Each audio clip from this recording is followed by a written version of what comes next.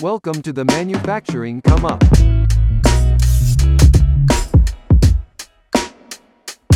This episode of the Manufacturing Come Up is sponsored by Elite Automation. I'm Malachi Greb, CEO and engineer of Elite Automation. We specialize in robotic applications as well as the design and manufacturing of the weld fixtures within the robotic application, but I don't stop there.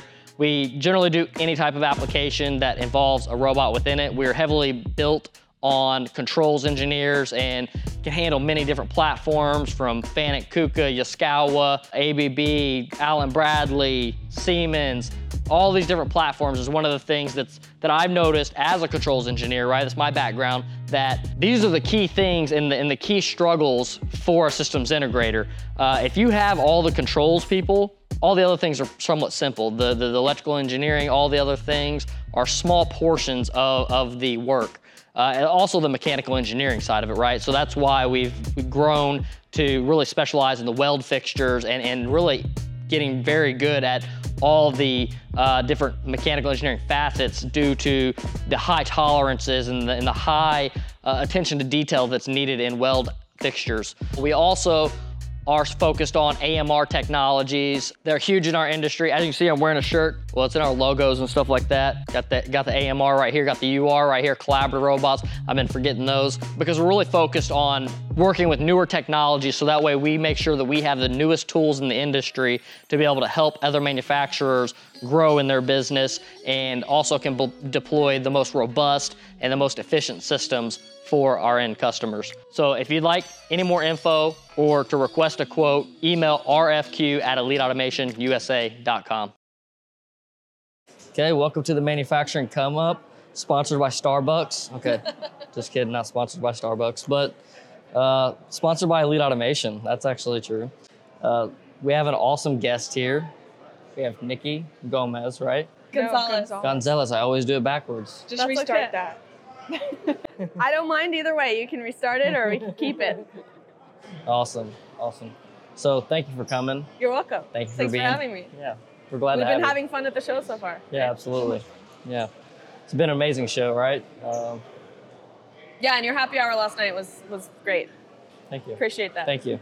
I think it was good too. Yeah, everybody needs a nice wind down spot. No, and it was a good one, like with actual comfy seats and, it wasn't too crowded and too loud. Sometimes it's like you go from one crowded place standing up to another, and it gets exhausting. Yeah, it's all just work at that point, right?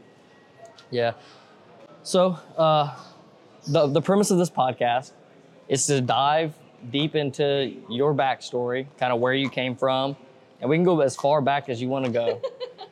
Because in reality, like the two things that we're trying to capture out of this podcast is how do we I think the most ideal candidate is somebody that just don't have any direction at all. Maybe they're young, they're still in high school or something like that. Yeah. And even more so, maybe they're not even on a good path in life, right? Maybe they're partying or just, So I think that if we can touch those individuals, that'll have the biggest impact on people. Sure. And so people's backstories, because everybody's backstory is what really adds context. It's what people fall in love with that.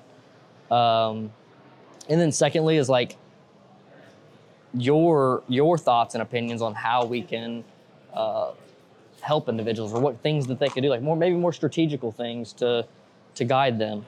So if you wouldn't mind, start with your backstory. Sure, yeah. So my name is currently Nikki Gonzalez, although Nikki is the nickname. I'll go out there and say my real name is Hulda Margrét Hallgrímsdóttir. And Hallgrímsdóttir is my maiden name, although now it's my middle name. And I'm originally from Iceland. That's where that comes from. Can you say it one more time? The whole thing. Hulda Margrét Hallgrímsdóttir Gonzalez. I love that. Wow.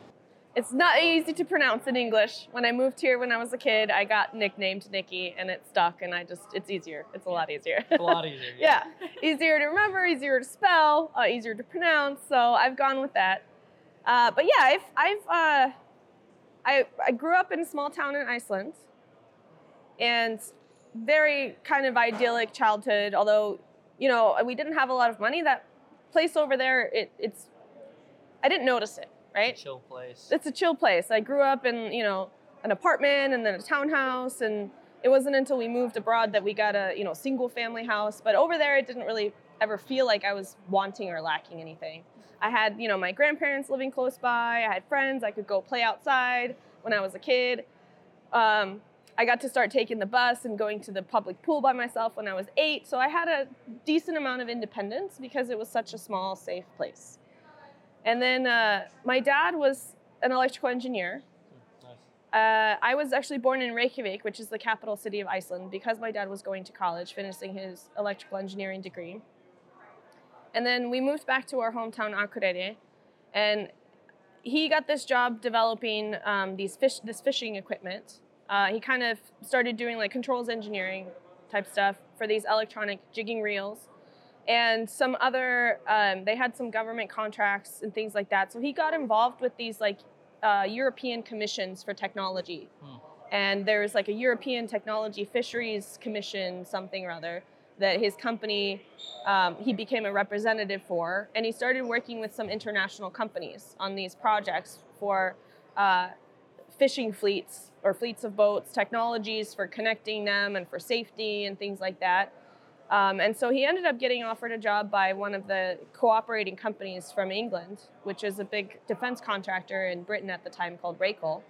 And they offered him a job to come out there. And I guess it was my dad, he wanted to move to the US. That was kind of his, I don't know if it was his dream for a long time or he just decided that's where I want to go. Probably a nice opportunity whenever you're not a U.S. citizen. Well, also growing up in such a small place is a blessing, but it also feels very limiting in some cases, right? And I think to a professional, in some cases, it can be like there's a whole wide world of opportunity somewhere else. And so he got this opportunity, and Racal, in order to get his visa to come to the U.S. and everything, they had to have him work for them for a longer period of time. So he ended up moving to England first. Okay. And we were there for about a year before he was transferred over to Houston, Texas. And so moving to England was a little bit of a culture shock, but not huge. I started going from like Icelandic school, where in Iceland we're very informal. We don't use family names. That's where Hallgrim's daughter comes from. It's a patronym, so it's really I'm just Hallgrim's daughter. It's my dad's first name with daughter added to the end. Okay. If I had a brother, his last name would be Hallgrim's son. So in England and in English, right, you say yes, sir, ma'am, Mr. this, Mr. that. In Iceland, you call everybody by their first name. Okay. Like our phone book is alphabetized by first names. Really? So a few things I had to learn, like coming to school, I ended up going to the equivalent of a private school in England, where we wore uniforms and things like that. And all that was very new to me. But also, it still wasn't that big of a difference. I could go take the train by myself. I rode my bike to school. Still fairly safe area. Yes, and somewhat similar cultures. I had learned to speak English somewhat. I went to a little exchange program to an English school for kids in England for 3 weeks the previous summer before we knew we were going to move to England. So that really helped me out. But I picked up a very heavy British accent. And not the Queen's English either. It was like the local, sort of dialect where I lived, which was south of London. And then we moved to the US, to Texas, to Houston, the suburbs of Houston. And Houston is a 4 million, population city. Huge shift. Huge. The schools were just massive, right? I went from being in a school with 30 kids, or maybe 60 in my grade, to in England, a slightly bigger school. And then I came to a middle school in Texas where there were like thousands of kids in each grade. And you did not have, both of the schools I went to were similar to what US style is in elementary school. You have the same class of kids all day. Yeah. And in Iceland, the teachers rotate into your classroom if you have different subjects. Oh, really? That's interesting. And then I came to the US and it was now there's hundreds of kids or thousands of kids, and in every class you have new kids in your class. Yeah, with different periods and stuff like that, yeah. And it was, I used to wear the same clothes for a few days in a row because growing up, it was just everything in Iceland was expensive. And I got called Adidas girl because I wore Adidas clothes. Yeah, It was definitely not a fun transition for me. I didn't like it. I lost all of my independence because we lived in the suburbs and you couldn't go anywhere without being driven somewhere. Yeah, there's not calling public somebody else's transportation. mom to, set up a time to come play. Yeah. And I got kind of depressed about it. Like I really wanted to move back. I hated it. How old were you at this time? I was 12. 12? Yeah.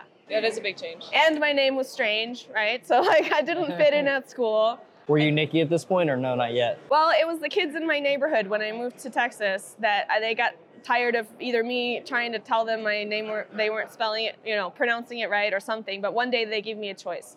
We're going to give you a nickname. Do you want to be called Nikki or Amanda? They said. And I already knew somebody named Amanda, so I was like, oh, I'll take Nikki, I guess.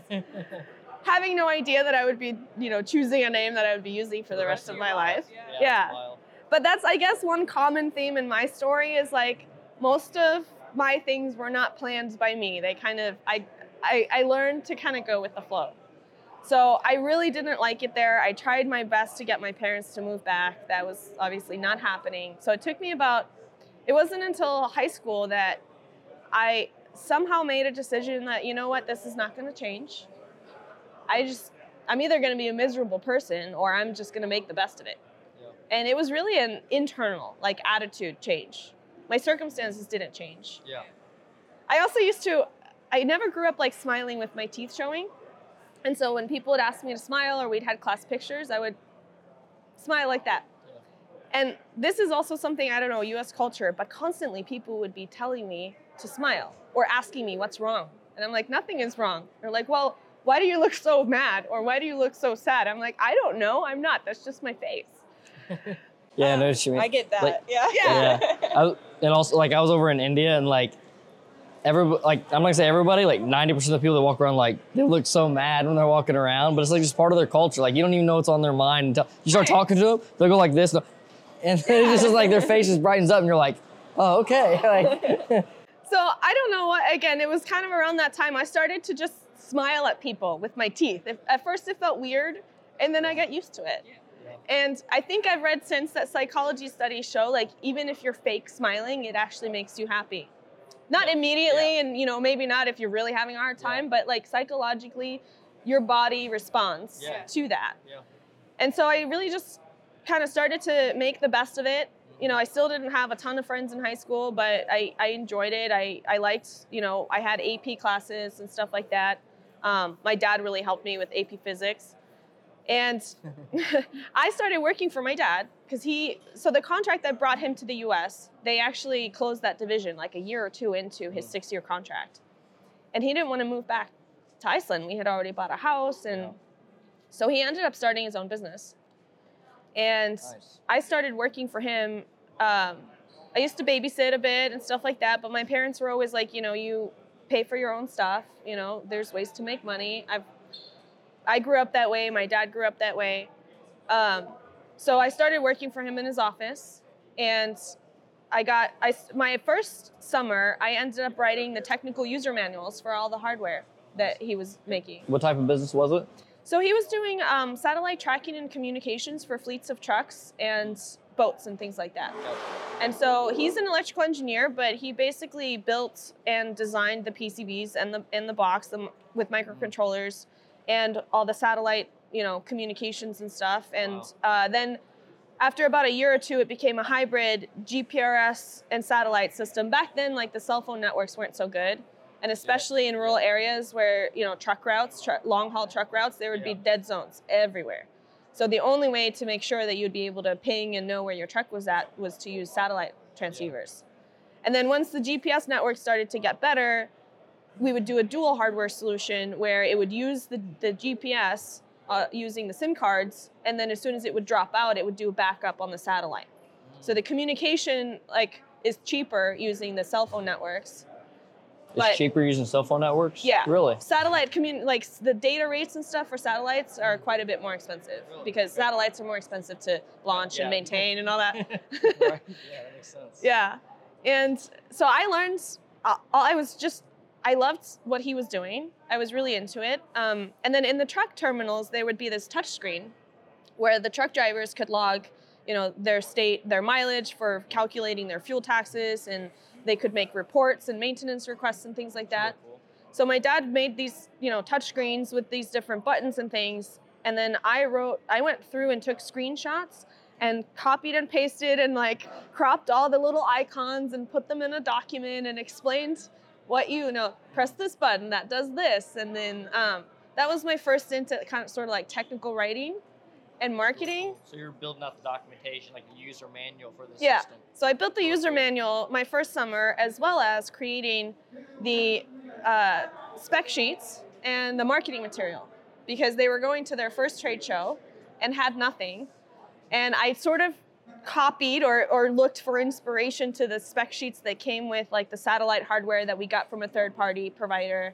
And then the software company that my dad was using in Iceland for some of the web stuff. And I just kind of like took some of those, and I learned how to use Microsoft Publisher. And I actually even made, I helped my dad make a logo for his business. And then I made the materials, and we printed them all out. I made 300 copies of everything. And we got these nice shiny black folders, and I stuffed them all by hand before they went to the show. That's awesome. Looking back at them, of course, marketing materials made by a middle schooler. They were pretty darn good though considering. Yeah. But I loved supporting my dad and his team when they went to the shows. I was so proud. Like they actually handed out that stuff that I made. Yeah. And how old are you at this point?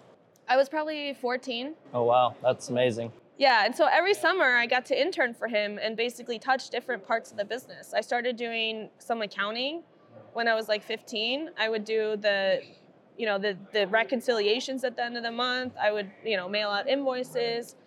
I got to answer the phones. Did something get you excited to help him, or was there some push from him to get you to help, or what was that dynamic and how you got involved? So I used to babysit. That was my way to make extra money. And the people in my neighborhood, they paid like $4 an hour, $5 an hour for babysitting 2 or 3 kids. And most of them were pretty terrible. I'm not a huge fan of kids. And that experience cemented it for me. Right. And so honestly, when he offered me the option to come work for him, or maybe I asked, I don't remember. I always remember loving going to my dad's office, see what he did. And it was kind of like, oh, there's so many cool people, and they're sitting at desks and talking to each other and doing things. And his old office in Iceland used to have like a billiards table in the break room and stuff like that. So I just thought like, oh, how cool would it be to get to dress up and go work in an office? And when I got the opportunity to do that, to earn extra money instead of babysitting all summer, I was like, heck yes. And I really enjoyed myself in that sort of office environment. I, played at dressing up professionally, and I actually, got a lot of good job experience. And I was, now looking back and having hired my own interns and even like employees, I was a damn good employee at 14. Right. Like I tried really hard. I put the work in. I actually got a lot of stuff done and produced stuff that was usable. And it's a really proud moment for your father. Like that's one of the things that's super valuable is that me personally, I'm a business owner. I have children. Yeah. How do I bring my children into the business? Do I ask them to come into the business, or do I just let them organically come in? Or you have individuals like a Gary Vaynerchuk, where his dad was pretty much dragging him by the ear and said, "You're going. You're going. I don't care if it's Saturday. You're coming." Yeah. So my dad's approach was always, I support whatever you want to do, and so it might have been me that asked, or maybe he offered. But he would never have been like, you're coming to work for me. Yeah. That's just not his MO, right? And my sister actually is 5 years younger than me. So it took some time for her to come into this as well. She actually came into the business too, but in a totally different way. She ended up like soldering and building PCBs and testing sensors and stuff in the back, because she doesn't like talking to people. She didn't want to answer the phone to save her life. Whereas I would do that. I loved, messing with hardware sometimes, but I really found I liked a variety of things. I wanted to try everything in the business. That's really cool. Where she was like, I really enjoy just being back here and doing a task and getting paid for that and then going home. Yeah. And we grew up with the same, same opportunity, same environment, but we're different personalities. Yeah. And so she came into the business and stayed there for longer than I did because I moved away, but always in the, assembly or, that sort of back end of the house. But yeah, I was really, really lucky with that. I had a great example. I had somebody that could tutor me when I took AP Physics. I probably only passed it because my dad, helped me. And I was like, you know what? I really love this technical stuff. I loved physics, but I had to work so much harder at it than I did at writing or communication. I took theater classes, things like that. So I really liked the outgoing people aspect of it. So I thought to myself, A, I'm gonna have to study all the time if I will go into engineering. And B, I don't wanna sit at a desk developing stuff. I wanna be the person out there with people. So, and I saw my dad at this point as an entrepreneur, as a CEO. He also ran a side business to pay for, starting up and his operations for his tech business. He imported fish from China. Oh, really? Because he had a buddy from Iceland that he started. Previously, he started some businesses with his friend when he was in Iceland. Like I said, I always learned if you want to make money, you find a way to make money yourself. So when he was in college or even in high school, he used to buy fish from the docks and go drive out to farms and sell it. So they had a fish business with his car until somebody crashed his car at a party one time, and then his business went out of business. Well, this guy that he had his first fish business with moved to China. And so they started buying fish from Russian North Atlantic trawlers that were fishing in the North Atlantic, and then having it cut and processed and frozen into the pieces in China, then shipped over to the U.S. and they would go into fish tacos at Rubio's and Del Taco and these sort of fast food type chains. That's pretty cool. And so he did that to finance him starting up and building his tech business. And so I just always saw hey, you do what you got to do to build your life and your business. Because he kind of had, he came here with the dream and then his job disappeared. That hustle is super, super important. It's something that that I didn't really realize that I did until I was an adult. I listen to Gary Vaynerchuk a lot, and one of the things is he was I was always selling baseball cards. I was always doing this thing, and I was man, maybe I'm not a business owner, or maybe I didn't have that in my DNA, because I don't really remember selling things like that. And then it clicked one day. It was a year or two later after I had that thought, and I was that's right. I was 12 years old, out mowing grasses. I was out just doing little small things to make money. I was doing construction with my uncle and going on construction sites. And I've been working since I was 12 years old, pretty much nonstop. By the time I was 14, I had a 9-to-5 job, working at McDonald's that I did for 5 years or something like that. But it's having the audacity to grind and find some hustle, something to flip, sell, make money. And especially with online, it's so much easier now. Your dad's OG and finding things to flip and sell Well, he used to flip cars. He would buy old rusty cars, because in Iceland we're an island with a lot of salty air, and old cars will rust if they're not taken care of. And he would repair them, anything that was wrong with the engine or mechanical or whatever, but then he would patch up and repaint the cars and everything and then sell them for a profit. He used to build computers for people on the side once he had his full-time engineering job. Back before there was Dell and stuff. Yeah, right. And so he's always had different ways to, make money, and I saw that. And I didn't think about it either. But when I was a kid in Iceland, one summer, my friends and I started a magazine that we sold subscriptions to. And we drew and wrote this magazine, every copy. It's not we sold many subscriptions, right? Because we didn't run into the problem of how do we scale this? Yeah. But that was one of the things we did. Another time, I had a community garden, and I then picked and sold the vegetables door to door at the end of the summer after I harvested them all. Nobody told me to do those things. I think I just kind of saw the example. If you want to, make some money, don't ask for it. Go do it. Yeah. My parents' thing was always, my mom's, and credit to my mom, she was super good at budgeting and working with the limited amount of money that we had. So what she drilled into me is, if you come asking for something, make sure you need it. If you just want it, then you're welcome to save and spend your own money on it. So how many pairs of pants did I really need? 3. If I wanted more, I had to pay for it.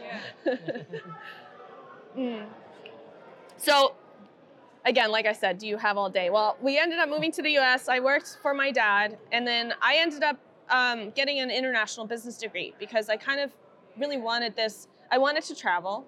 I was like, I'm already having to have dealt with this culture shock stuff and figuring out how to communicate with people that, maybe I speak the language, but like, I had a lot of instances where we said the wrong thing in the wrong way and didn't know it. So I thought that international business would be a cool thing to major in. And I went to college. Again, I paid for my own college. So that's one of the reasons I took all those AP classes in high school.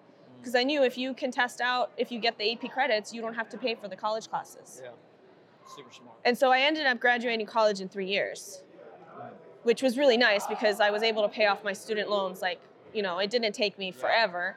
And then I worked all throughout college. So the only thing I took student loans for was my tuition. And I made sure that my living expenses were paid for by my job. And so I worked for my dad in the summers and during spring break.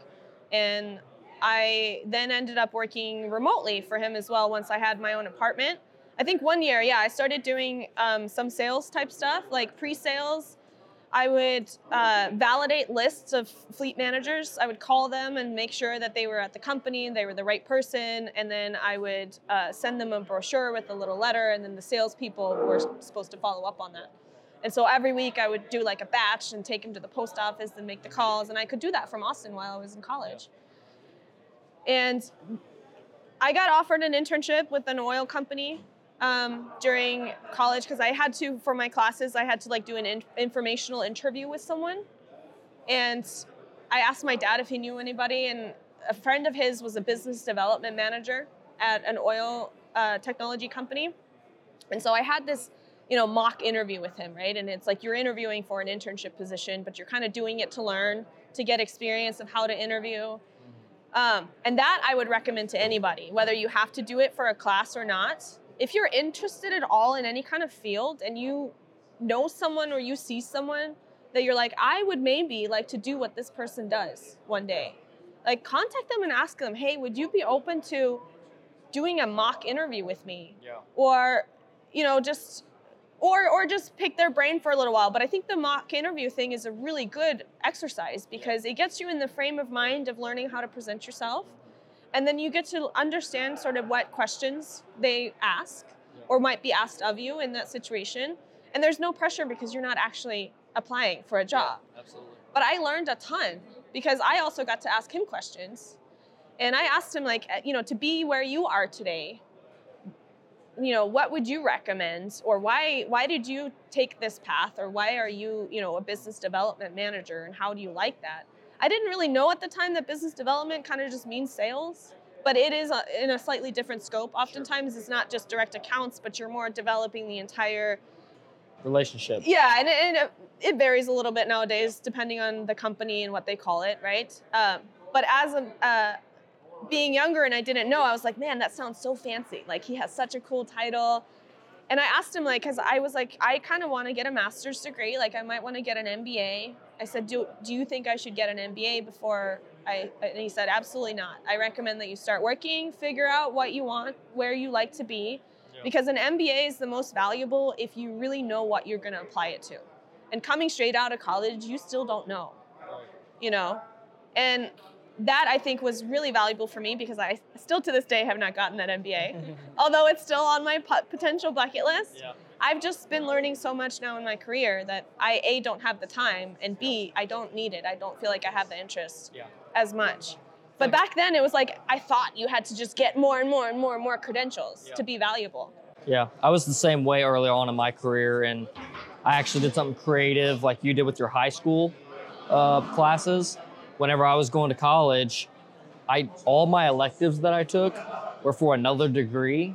Okay. So that way, whenever I got done with this first degree, I only had 2 more semesters of classes to take, and then I had a second degree. Yeah. And so, like, being strategic like that definitely helps out. And that was actually really smart. Growing quickly. So I was in the Spanish club in high school, and coming to the U.S., it was definitely, when I got to high school, it was hammered into me that you have to go to college. And to get to a good college, to get accepted, you have to have not just good grades, but extracurricular activities.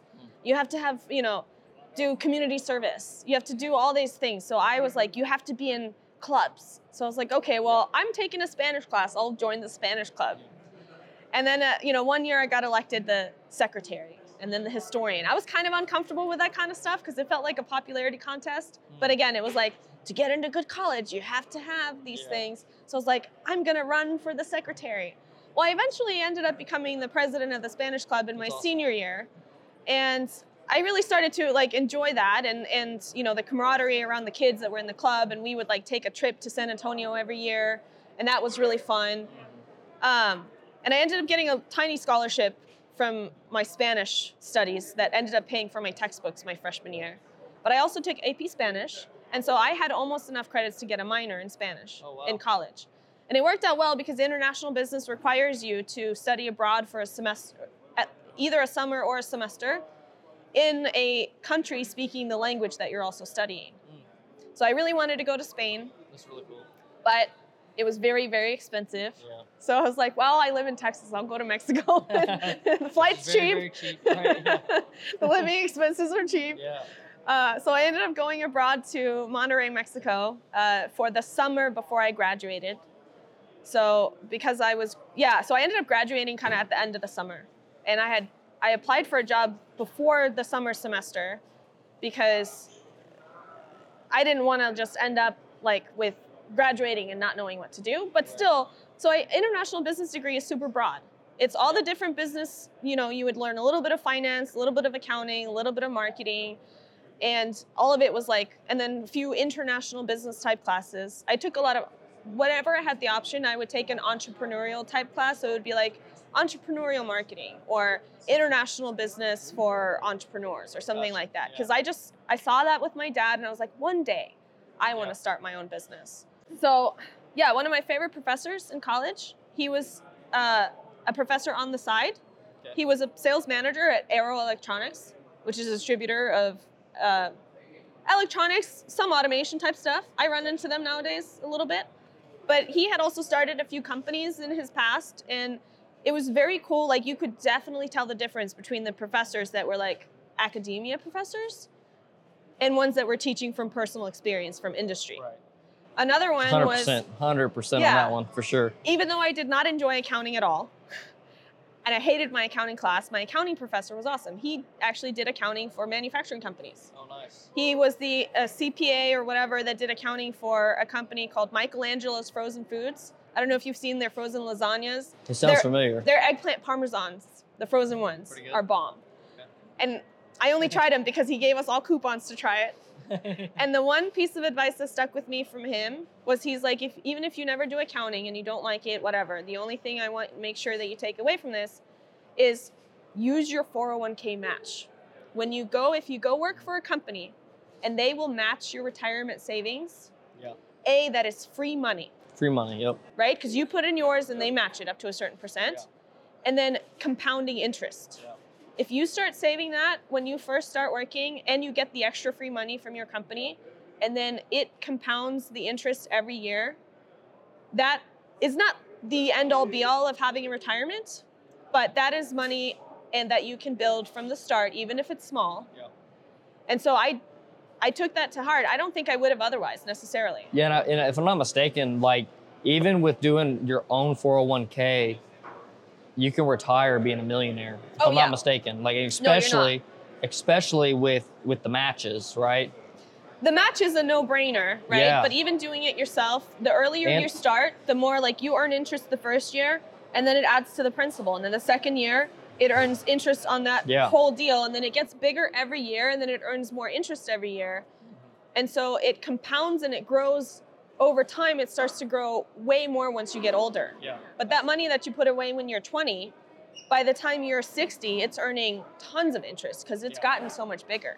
Yeah. It's like 25 years or something like that. Yeah. It's almost enough to like sustain an income. And I wish that like that was taught more. I was just lucky that this professor made a point to tell us that because I didn't learn about any of that in high school. Nobody teaches how to manage your personal finances or like how interest works, why, getting into credit card debt is such a deep hole, right? Because the compounding works both ways, right? Yeah. And at 26%, it's a lot different. yeah, and of course you go to any college campus and there's just like tables of credit card companies handing you your first credit card. And it's like, why would you give credit cards to kids that are clearly like not making money yet and they're already paying tuition and all this stuff? So I thankfully managed to avoid that.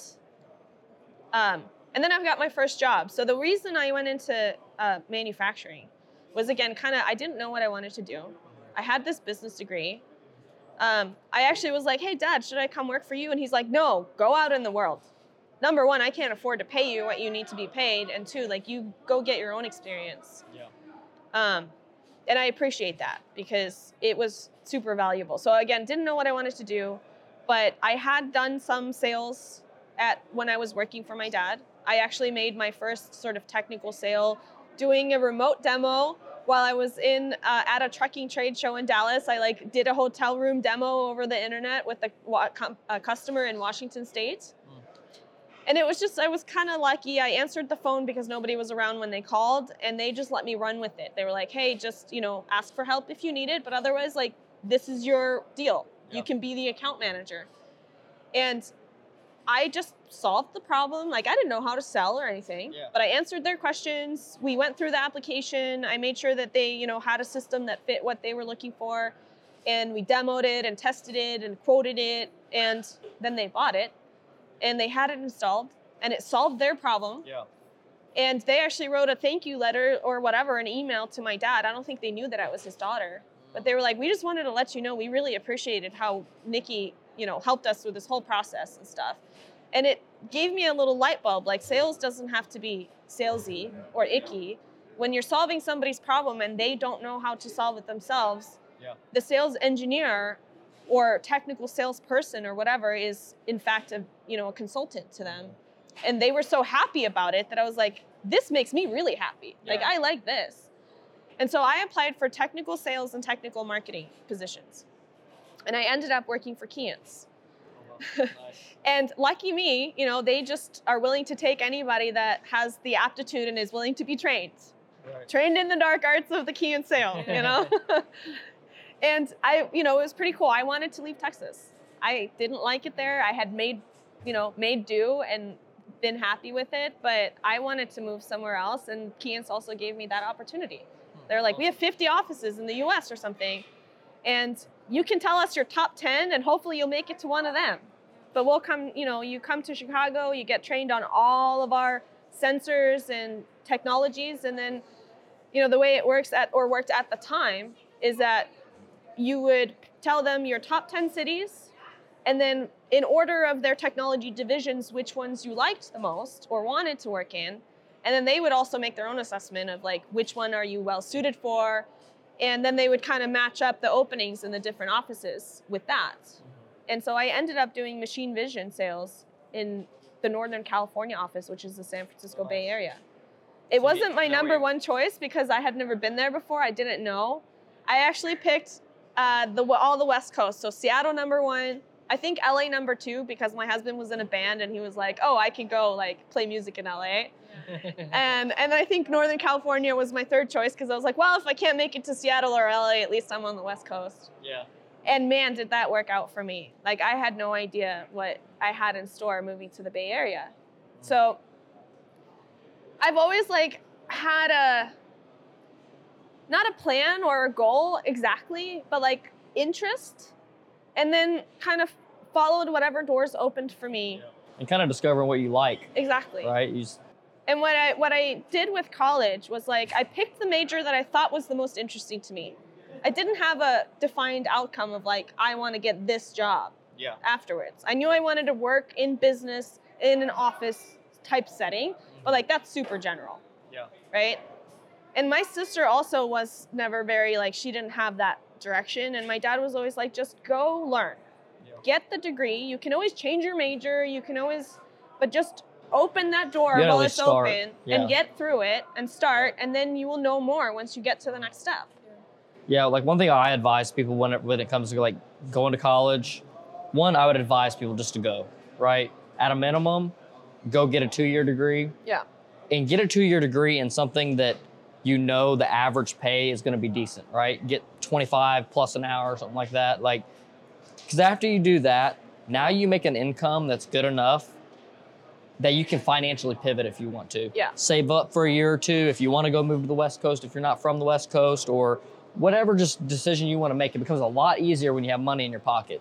When you're making $12 an hour, it's a lot much harder, almost impossible to make those things without taking like a much bigger leap and scarier leap. I know. At that. I hear people say when like cities are, people are trying to grapple with like housing prices being high and stuff in big cities. Yeah. And I hear people say, oh, well, they should just move somewhere cheap, like Kentucky or whatever. Like, especially when I was in California. And I'm like, when you're living paycheck to paycheck, you can't just pick up and move to another state. Yeah. Like, you have to pay for moving expenses. You have to take time off. You're going to get no pay. You have to find a job in a new market. You have to put in a deposit on an apartment or house. Mm-hmm. Like, when you work a low wage job, it's very difficult to go and just move across the country. Yeah. And luckily, when you're younger and have less attachments, right? You have less responsibility. You don't have, some people have kids, obviously, in younger ages even. Yeah. But, it's not as simple as that, right? Yeah. So my mom was like, oh, do you want to go to community college and stay here for the first 2 years? You can save some money and stay home. And it was just such a thing, like, I think with the people that were at my high school, because I was in the AP classes and stuff, it was just considered like a no-go. Like, what kind of loser are you going to community college was like the general sentiment I found within the people that were around me. Yeah. And I really, looking back, like that was really unfortunate. Yeah. Because now understanding a lot more, being, having seen more things in the industry, real world, I was like, how dumb was that to think that everybody had to follow that same path? And to think that it's somehow inferior to be getting a degree at the community college versus going to, a big school. Yeah. I mean, I paid a lot. That was a very expensive degree. And even my dream was to go to Harvard. But when I saw how much it cost to go to Harvard, never mind. And also I was an international student still at the time. I was not a citizen yet. And those private schools, they don't accept international students unless you prove that you have the money to pay for at least an entire year. Oh, wow. Because they don't want you to come to their school and then get stuck and be broke or something. Yeah. Or I think they also use that tuition to like subsidize other students and stuff. Gotcha. So I that was a dream that really like the door got shut in my face. Yeah. And I was a little bit upset at first. And then I looked at, okay, what are my options? Well, I lived in Texas. They had a law that if you graduate from a Texas high school, even if you're an international student or undocumented student, whatever, you can get in-state tuition at a Texas state college. Nice. And so I was like, well, UT is the best college in Texas, and it's in Austin. It's great. I'm going to go there. Nice. So did you move away from home and stay on campus? Yes. Gotcha. So I stayed on campus. Austin was about a 2-hour drive from home. I would go home on the weekends to work and stuff sometimes, when I needed to make extra money. That was nice. But it was nice for me. I did want to move out and kind of start being more independent. Yeah. So I lived on campus and that sort of thing. That's one thing I advise it's a route I didn't go. I did go to the community college route because I didn't have a lot of options. Part of the reasons with doing this podcast is I didn't have the options because I wasn't educated on the options. Right. But I do think like if you're going out of high school, especially if you don't know any other options, go to college that's not in your hometown. Yeah. Like just to be able to move away, get a whole nother ecosystem of other individuals who moved away from home. Like it's an experience that you can't capture really any other place. And it only lives in a small area of your lifetime. Like if I go back to a college and live on campus, it's a little bit weird at my age. And I definitely also learned through other kids that I met in college, or even in Austin, ACC, the Austin Community College, they have a lot of paths to where you can start there and they kind of feed you into the bigger college. So almost every big college town that has like a big state college will have community colleges around that give you the option to earn credits that will then feed you, if you want to, into the larger school. And my sister went to UT as well, but she dropped out after a little while. But her boyfriend was there also from Houston, but he was going to Austin Community College. So he, again, made that change to go be independent, but he was going to community college rather than the big school. Yeah. And absolutely, like it doesn't have to be you straight up go to the 4-year college first. Yeah. And whether it's like technology transformation projects, automation, digital transformation. I used to work in doing data science and AI analytics for supply chain stuff. Every commonality I saw with that is like, take your project, look at it like an architecture of building blocks, and make sure that you can take small steps that have value in and of themselves. Because if the project changes or something ends up not working out, you've at least gained something by taking that first step, and you can always pivot the next step. Yep. And so taking a small step like, okay, I'm going to earn a 2-year degree. Yep. Because once you get to that degree, you've earned something that's really valuable and useful. Yep. And then you can take the next step and get the other 2 years, or maybe you take a break, or maybe things change, right? Yep. But you don't start with like a really, really big, bite that you then can't finish if something goes wrong. Yeah. And unfortunately, a lot of people that do go to college end up not being able to finish for one reason or another. And if you just have an incomplete 4-year degree, that's of a lot less value. Than even a 2-year degree. Yeah, even if you had 3 years in. Yeah. Yeah, like that was a big one for me, like because of like not having that upbringing and like the knowledge to go to college. I also lived a pretty rough like teenage years, and I lived in fear of not making it through college. Like I did like 18 credit hours and worked a full-time job because like I was just like so in fear that something was gonna happen in life and like I just wasn't gonna be able to complete. Yeah. And so that drive is what made me complete as quickly as I did. 2 degrees in 3 years. That's crazy. I mean, that's a lot. Wow.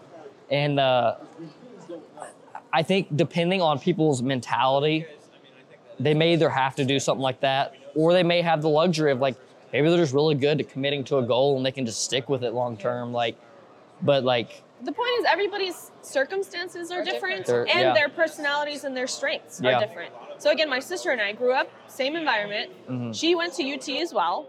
She dropped out after her first year. And then my parents were like, oh, what is she gonna do? She moved back to Houston. She worked at a pizza place. Oh, wow. And it took her some time to find her way. And then she ended up finishing her degree years later at University of Houston while she was working full time. And like, she's found her place and she's got a good job now and she's happy, but she took a very different path and a different time frame from me. Yeah. And, when we were kind of all in the family, like, oh no, Heidi, like she left college and stuff. Thankfully, my parents, although of course I'm sure they were anxious or a little bit, they were just like, you know what, we're just here. And we got really lucky. We had parents that, although not financially gave us everything, they supported us. We knew that we had a safety net. Yeah.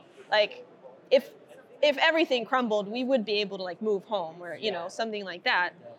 But they just, were there for her, but gave her the space and the time to do things in her own time. And I think that's also I saw with some of other people in my family and, other part of my family, they were constantly just being pushed to go do things that it wasn't their choice or their idea. And most of that, they went and studied it and then never did anything with it, or they didn't complete the program because it wasn't on their own initiative. It wasn't their own internal drive that made them go do that. And I think oftentimes when you have these expectations, or either your family or society or somebody tells you, you need to do this, the chances of success, I think, are lower because you don't have that internal motivation for yourself to be doing it. It's a good one to hear. Like, I needed to hear that one because, like, I definitely, because of having the rougher upbringing, because of having to go through as much challenge and hard effort to get to where I got, I'm also very driven to say, you need to do this. Like, you need to at least get to this point, And so, like, for me, like, I will push and drive people harder, and at least to get to that 2-year degree point, maybe. Yeah. But also, like you're saying, like, if you just step back, if you just allow people the space to like find what they love, like maybe it takes them 6 months, a year, a couple of years to go to that 2-year degree and go to that college, but maybe it's a completely different avenue than like you was kind of pushing for, or just a completely different direction, but it works out well for them long-term in life. Yeah, and I think as long as if those people are people in your orbit that you want to support, just, be that encouraging, uplifting person that says, hey, whatever it is that you do want to do, like there are resources and options and paths forward. Because there are ways to, I tell this to people too, if they work like low wage jobs or really any job, think about a job as not just you come in and put in the hour and what do you get out of it money-wise, right? Because it may be a crap paying job. What skills can you learn while you're in that job? Because that is on top of your pay, what you're actually getting out of it. So think about if you have choices between 3 jobs that all pay the same, which one teaches you the most skills that are transferable to something else? Absolutely. So when I was in college, in high school, I went back to Iceland one summer to get a summer job. I wanted to stay there. My mom was like, okay, well then you have to get a job and support yourself.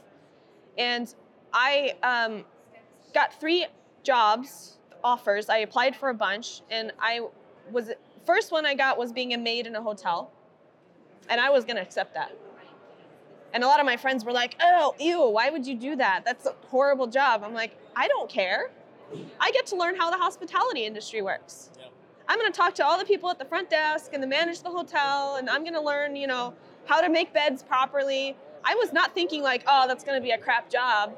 I was thinking like, oh, cool, what can I learn from that? There's a lot I don't know about how hotels run that I can probably learn if I network with people in the hotel.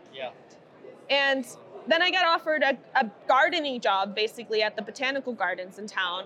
And then I was like, ooh, that one's pretty attractive. I get to like be out in the sun and learn about plants.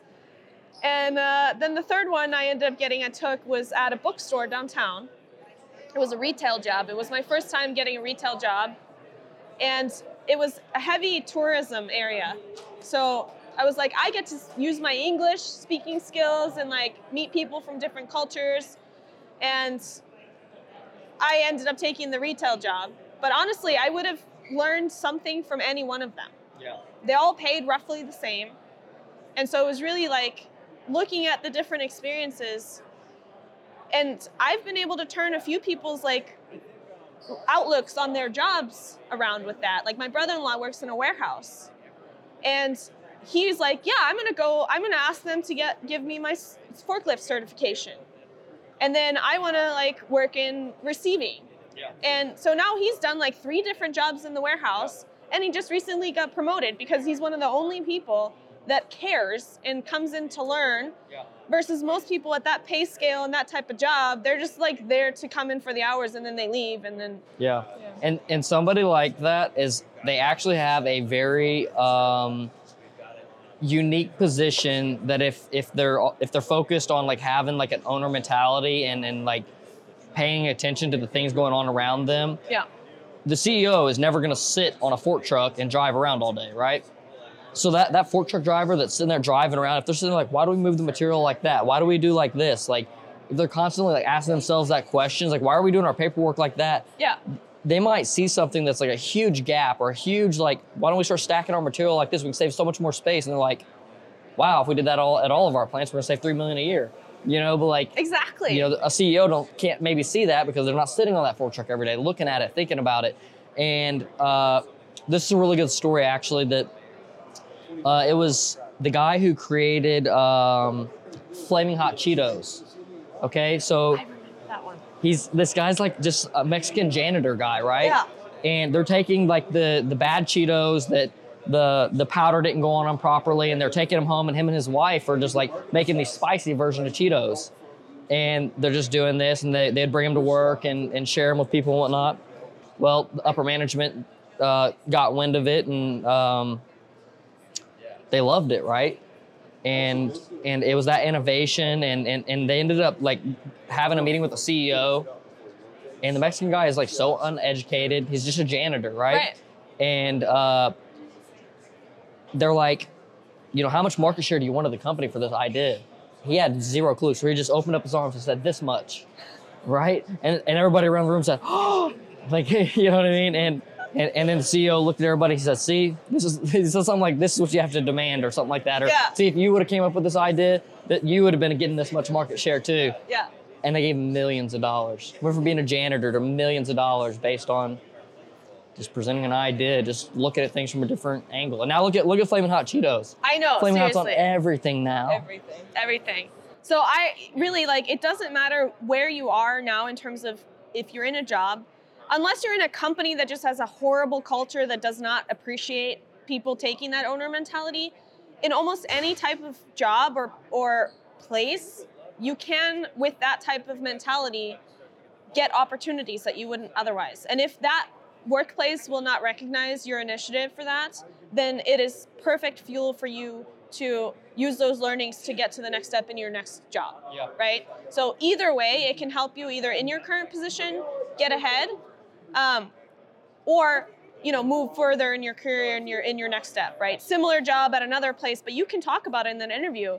I came up with a process or an idea or something to improve operations at my current company, and at especially entry-level type jobs, low-paying jobs, trust me, the hiring manager hardly ever hears that from any candidate. And so you will immediately stand out and be looked at as possible management material, training. People will want to bring you up if you're that type of person that comes in and does more than the bare minimum. Yeah, you'll pretty much have the job. Yeah. I mean, because that's one of the things, people come to get a paycheck most of the time, and you can see it in the way people talk. Yes. And so whenever you come with that type of mentality, you just see it. I mean, especially people who get good at it, they're like, oh, no, this person, they're... So that's really how my career has progressed. I started with Keyence, and at that time, LinkedIn was new. I put my experience on LinkedIn, and since Keyence so heavily trains all their people, recruiters love contacting Keyence people, and I would get tons and tons of calls, but it's why would I want to go sell the same thing for a competitor? That does not attractive, right? A lateral move. When you do make those moves, you want to be careful about it. You also want to put in a good amount of time at your current company if you can. So you want to bounce around a lot. No, so I stuck around for 3 years, which in that world is a while. I said no to a ton of opportunities, but finally at the 3-year mark, when I got the opportunity to work with Festo, I was ready and I felt like it was time. I had also been doing machine vision for 3 years at that point, and I became very, very good at it. I would train other salespeople. I was constantly out in the field solving applications. I was writing white papers for customers. But at the same time, I'm a person that thrives on learning. And I had told them this in my interviews and my HR performance reviews and stuff that I wanted to move to another division at some point. Yeah. And they didn't give me that opportunity. So being in the factory setting, right, on the factory floor most of the time, I can't help it but look upstream and downstream on the line that I'm inspecting something, right? We're kicking out cans of lemonade because they're bad and because the lid didn't make it on there or the label is wrong.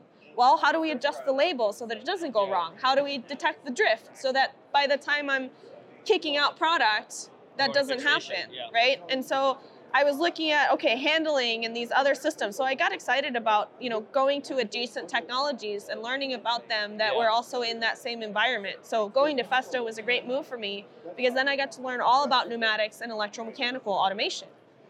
And I was very frank with them when I went in the interview. I said, I don't know your technology. Most of your salespeople are veteran pneumatics, engineers that know how to draw a schematic and all this stuff, and they've been doing it for 30 years. I'm not that person. But I'm really hungry to learn. I'm good at learning new things fast when I'm really interested. And I know the customer process. I know the problems we're trying to solve. I go into these factories every day. And so they hired me knowing that they would have to teach me their product, but not necessarily so much the process. Yeah, that's the important part too, really. Yeah, and that's where I think also it's harder early on in your career to know that an interview is a two-way street. It definitely feels like a power imbalance. You're there to say all the right things to hopefully get the job. But I found that when you approach it more from, you are also there to interview the company to make sure that it's a good fit. Companies respect that because they see that you're thinking about the overall success of you in the role in the long run, not just you, please say yes to me to pay me money, and I'm just going to show up. And, that's oftentimes I think where you get mismatch in hiring and churn because you're just thinking that, hey, somebody just needs to check all these boxes and answer all the right questions and then come in and want to be paid however much we're paying per hour. And that's not a long-term relationship in the building.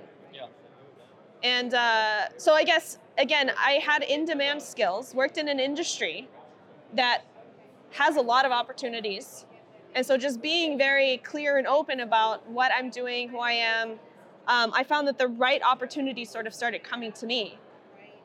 I didn't have to go out and apply for jobs.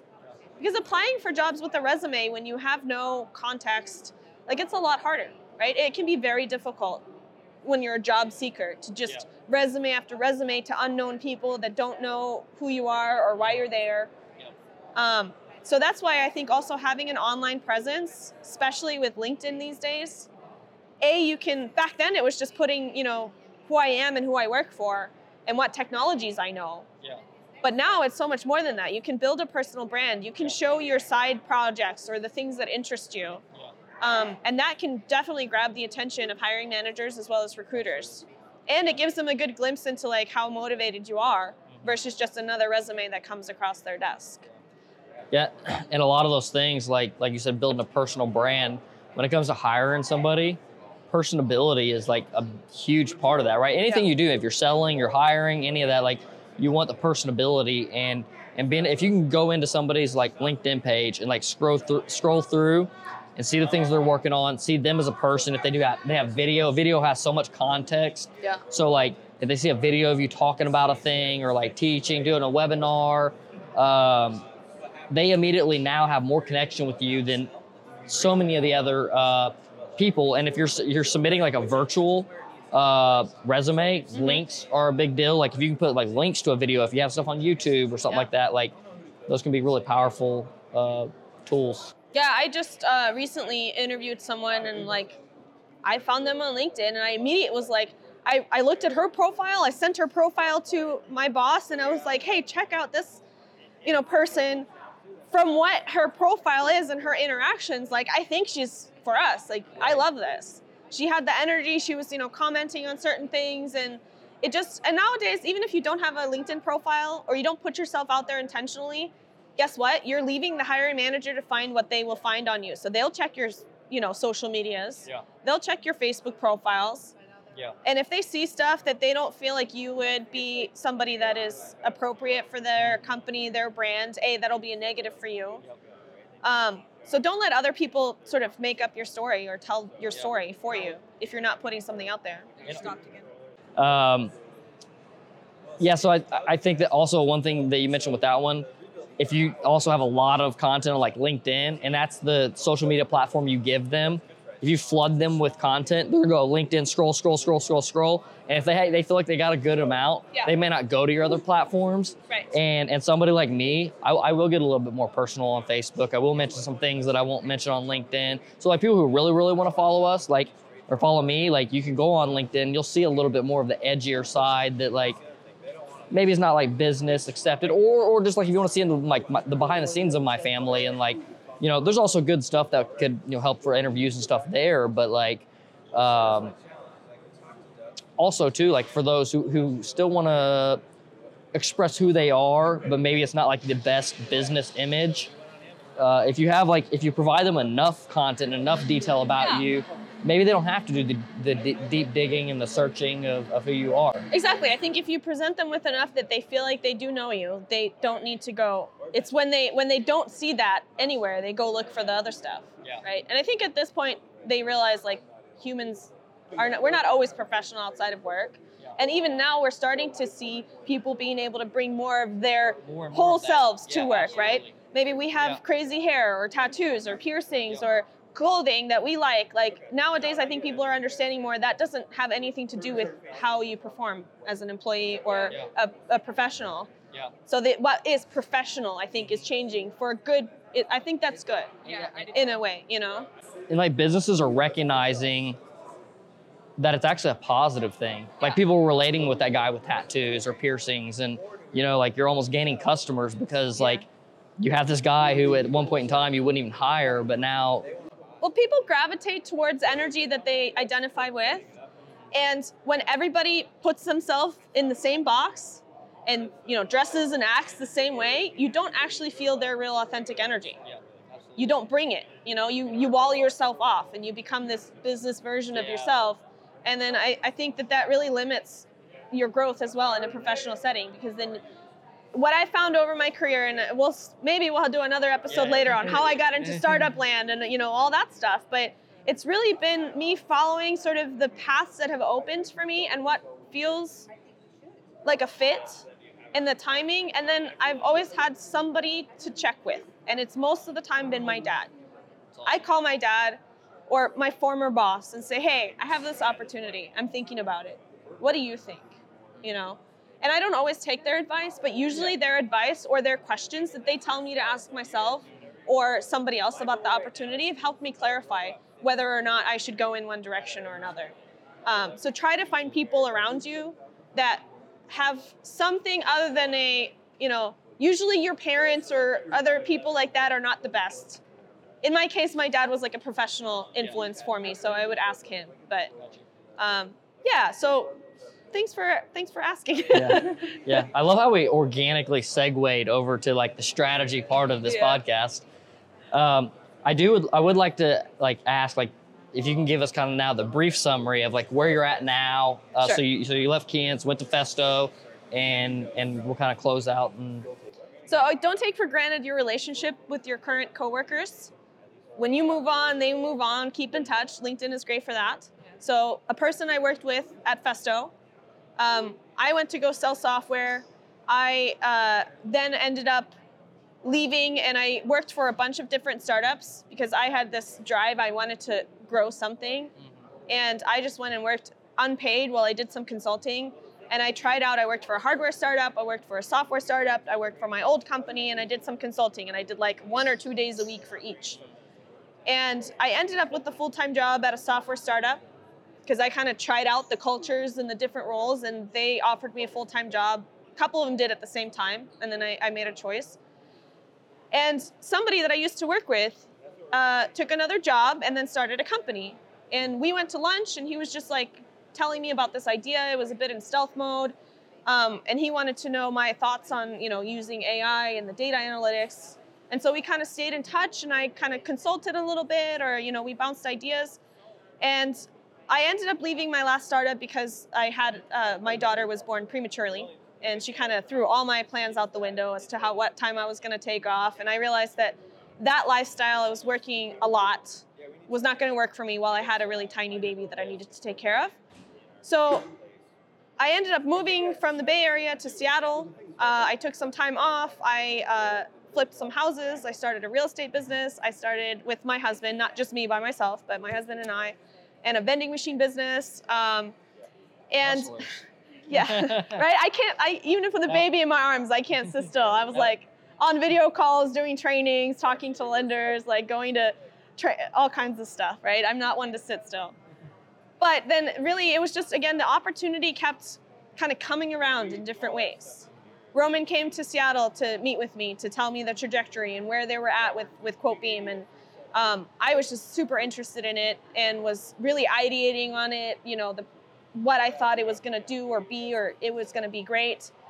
And I wasn't in a position to join, but I was interested, and so I put a little bit of my energy into it. And it just kept kind of circling around until the time was right. And after COVID, my family had left Washington. I had 2 kids. We wanted to make a change. I was going to have to move. And so I was and then they took the company full time, offered me to come work for them. I was I'm moving to Houston. And they're we don't care. We know you. You've been around long enough. You know what we're doing. You've been following along and, been semi part of it, for a while. So all the startup jobs that I got were through me inserting myself into the situation, not getting paid, right? Not a full-time job. The earlier software company too, it was through somebody that I knew that was my customer before, introduced me to the founder of this company. So if you have something that you want to go for, I felt I live in the Bay Area. I want to, I see this startup culture. I hear about it all the time, but I have no connections. I don't know how to get into that world. I started just putting myself out there into these small roles where how can I add value? What can I do both to learn? So I worked for pennies. I worked for free in some cases. And I know that that's, again, a luxury position that I was in. I had a little bit of savings and I was able to take some time to do that. but find a way to insert yourself into the place you want to be, meet people, network, and show them who you are. And all of the jobs and opportunities that I've gotten this way, if I had applied for with a resume, I don't think I would have even made it to a hiring manager's desk, because I don't have I don't meet the check boxes that people would be looking for. But once they see me, they see what I can do, they see my potential, my personality. Those are the people that have offered me these opportunities, because it's easier to take a risk on someone that you can see like that. You see, you don't take a risk on someone that you don't know, whose resume you have in your hands. And so now I work for a startup. I've been at it for a little over a year. And what we're doing is building a technology platform to connect suppliers and customers to manage the procurement process in the industrial automation industry. So for systems integrators, and I'm sure you know this, right? And particularly custom OEMs like machine builders, the bill of materials for a project can get extensive and complicated, right? And you're having to choose products that meet the spec. You're designing a whole thing that has to work together. Yeah. But then you have to worry about now, like supply chain issues, like is this actually available? Who can I buy it from? So there's that on the design side. And then just even, working with the distributors and stuff, a lot of them have some older technology behind how they do their quoting and that sort of thing. So you call them or you email them and you ask them for a quote, and then they send you a PDF back, and then you may have to have, and it takes a long time. The feedback we've gotten, and my CEO, Roman, used to be a machine builder. This is why he started this company. It was a problem he dealt with his entire career. He felt, and I've heard this from companies as big as Tesla and everybody across the board, engineers spend too much time on procurement, which I would call busy work for engineers. It's not their job. It's not where their skills lie. Yeah. Right? Why should they be wasting time going back and forth with vendors? Yeah, exactly. And it can take up to 2 weeks or up to 4 weeks to source a BOM for a machine. And you may have to go to 50 to 80 different websites and vendors to actually fulfill the entirety of the BOM. Yeah. In a world where we are building automation to make manufacturing more efficient, and then we do that to build the machine that makes the manufacturing more efficient, it's kind of a dichotomy, right? But we've been doing it the same way for the last 20, 30 years. And we decided if by now nobody's done something about this, and of course there are great distributors that have great websites now. Yeah. But if you talk about the 17,000 independent small distributors of industrial products across just North America, the percentage of them that are technologically advanced is very low. Yeah. And I really personally have a passion for working with small businesses, family-owned companies, employee-owned businesses. These are the ones that don't have the resources to invest in their own, huge ERP systems and e-commerce systems and all these things that can help automate their work. Yeah. But they can really benefit from it. Yeah, absolutely. And it's super powerful too, because that's one thing with us starting a company is there's so many things I've seen moving so slow, and I'm it blew me away how slow things moved, and this is definitely one of them. If it wasn't for relationship building with our vendors, I would, and we could get everything from say for instance Automation Direct, McMaster-Carr. We would order everything from there if we could. Right. Just because you go in there, you order, you click, boom, it'll be here in 2-3 days. Yeah. There's issues with some items now, but that ease of that process, if it wasn't for relationships and it wasn't for the fact they just don't have every product that we need, like Allen Bradley processes or something. Yeah. So this is why we're building QuoteBeam, because we want it to be as easy to order from anybody as it is to just go to McMaster-Carr. The problem is every individual vendor has a limitation on their line card and their stock availability. Yeah, or their region they're allowed to sell in. So we want to build a system that gives you that ease of use no matter who you're actually buying from. Mm-hmm. So kind of everybody expects, you go to Amazon and you buy now, and it's painful to have to buy an old way. Yeah. And I'll pay more for an item on Amazon 100%. Or McMaster-Carr or DigiKey or something because it's easy and I don't have to waste my time. And I think people also realize your time is valuable. Yeah, way more valuable than the $5-10 extra you're spending on the product. Exactly. So that is huge. And we want to use technology to keep the relationships in place, but make it to where we can spend the time doing this instead of emailing each other back and forth documents and stuff. Yeah. Let's spend our human time on building the relationships and then automate as much of that busy work as possible. Yeah. And that's really, you know, what we're trying to do with QuoteBeam. Awesome. And I would say also just one more thing. I know we're over time, but I've learned a lot of different things. And over the years, I didn't think, like, they were adjacent but not connected necessarily. Like machine vision, material handling, electromagnetic simulation, supply chain analytics and AI. All these things are somewhat separate. And now QuoteBeam touches all those things. And that is one of the things that makes me a unique fit for this company, because I have these various different experiences that a lot of people don't have. Yeah. And I think too, you as a systems integrator, right? You said you've worked on, when you were, you know, learning things, you kind of jumped from, you know, one thing to another a little bit. That's also what makes an extremely effective systems integrator, because guess what? You have to integrate multiple different things and different technologies. Absolutely. And that's another thing that kind of like different people have different personalities. Some people are great at, like, they just want to learn one thing really well and they can get a PhD and know that thing 100%, be the expert. Yeah. And then some people are like, I am not that interested in anything to study it for 10 years, 20 years. Or I don't, you get asked, what's your 5-year plan? And people go, I don't know, and they feel bad about that. Don't feel bad about that. You will find a way, even if you never get a plan. I still don't know what I want to be. That's awesome. And I've had an amazing time and an amazing career, and it's just getting started. So anybody can do it. Awesome. What else do you have going on? Because we know you have a podcast. You got to bring that one up, right? Yeah, so Automation Ladies, again, I'm kind of a crazy person. I follow these little tangents and paths that come into my view or my life. So when I came back from the real estate stuff into LinkedIn, I saw this burgeoning sort of community. Yeah. And I connected with a bunch of women or ladies in automation that were into the same stuff that I was. And I had always been kind of isolated with that. Like, I would have one female colleague in my office, or, you know, there's a handful of us at the sales conference, but generally you're kind of alone. My friends, my other girlfriends, they don't care about automation, you know? So I found these few women that Courtney Fernandez at UR gets like the original credit, really. And Ali G, my partner for Automation Ladies, they both started some sort of informal, like, one of them was a Zoom call, the other one was like a chat on LinkedIn.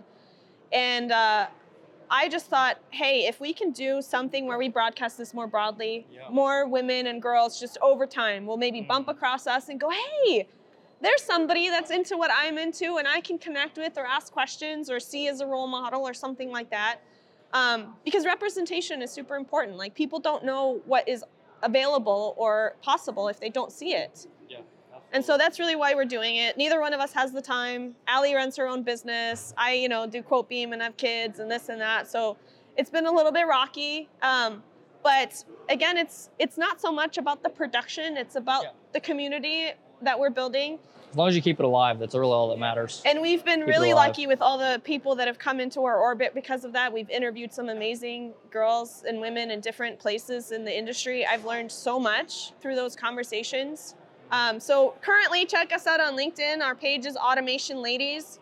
It will be coming to all major podcast networks, platforms in the next few weeks. Maybe by the time that this has aired, I don't know. Yeah, maybe. You're definitely on YouTube right now, aren't you? Or no? We have a YouTube page. We have not published anything there. So LinkedIn is really the only place that we have any content currently. Okay. Yeah. Are you going to get it published on YouTube? Yes. Okay. Check it out there then. Yeah. Eventually, Automation Ladies. Anywhere, I guess. We have a few things set up. Gotcha. We'll see. We'll end up being everywhere eventually. Yeah. Okay. Awesome. Awesome. Well, thanks for coming on the show. Yeah. Thanks for chatting with me. We loved your angle. We loved all the value you added. And looking to continue our relationship. Sounds good. Thanks, guys. Thank you.